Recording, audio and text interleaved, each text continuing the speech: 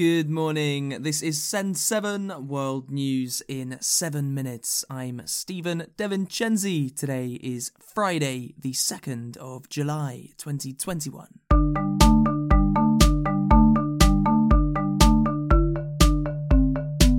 Starting in the Americas today. In Brazil, the government of Jair Bolsonaro is facing new allegations of corruption. On Wednesday, a coalition of left-wing and right-wing parties submitted a petition for the impeachment of President Bolsonaro after Brazilian media published information about corrupt deals to buy coronavirus vaccines. Polls show that Bolsonaro is now at his least popular since becoming president in 2019. In the United States, the Trump Organization has been charged with tax crimes. Chief Financial Officer for the Trump Organization, Allen Weisselberg, is also accused of evading $1.7 million of taxes on his own income. Weisselberg and the Trump Organization have both pleaded not guilty to all charges. Former President Donald Trump gave a speech on the border with Mexico yesterday. Trump did not talk about the charges against his business organization and focused on criticizing President Joe Biden for his management of immigration. Asia. Turkey yesterday officially withdrew from the Istanbul Convention, an international treaty to prevent violence against women. Protests against the withdrawal took place across Turkey yesterday, and more are planned for the weekend. Turkey hosted the signing of the treaty in 2011 and signed it with 45 other countries. However, Turkey has since said that the treaty is attempting to normalise homosexuality. France held a United Nations Gender Equality Summit yesterday. Philanthropists and governments promised $40 billion to boost gender equality, saying that women have been disproportionately affected by the coronavirus pandemic. Speaking in Paris yesterday, Vice President of the United States, Kamala Harris, said that improving gender equality improves the whole of society. When women are heard, whether that is in the courtroom, in the workplace, in the halls of government, or at the ballot box, democracy is more complete. So I know without doubt, gender equality strengthens democracy. Myanmar's military rulers have freed over 2,000 prisoners, Khadija Tahir reports.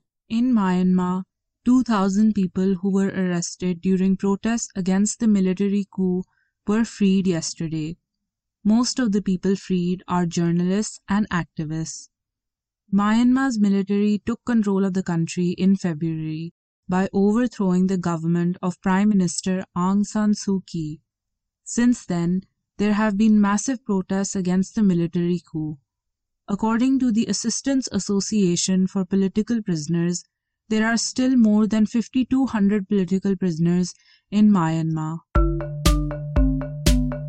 Africa. Libya's Coast Guard has been accused of firing at a boat of refugees.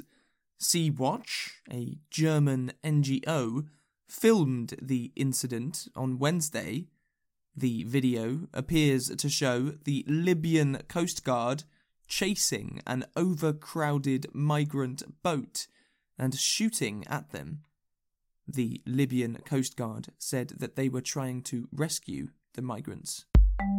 In Eswatini, pro-democracy protests are continuing, and there are reports of violence between protesters and soldiers and police. Protesters are demanding democratic reform in Eswatini, formerly known as Swaziland. Protests have continued despite a 6 p.m. curfew.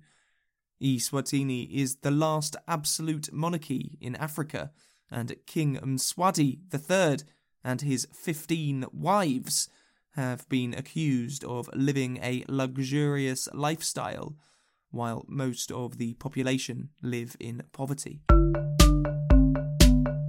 Europe. In Slovenia, European Commission Vice President Frans Timmermans has refused to be in a photograph with Slovenian President Janez Janša during an opening ceremony for Slovenia taking the presidency of the EU.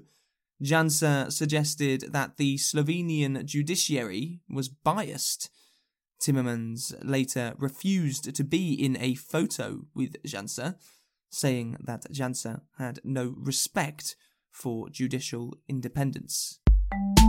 In France, a gang has been jailed for the burglaries of celebrities. 8 people were sentenced to years in prison for stealing from the homes of famous people, including businessmen, television hosts, and footballers from the club Paris Saint-Germain. And flying cars will be a reality this decade, according to the chief executive of Hyundai. Michael Cole said that the car maker has been making big investments in urban air mobility, and that flying cars could help with congestion in cities. That's your Simple English World News for this week. If you enjoy the podcast, please help us to grow by leaving a review on your podcast app. We will say thank you on the podcast. Go to send7.org for transcripts or to send us a message.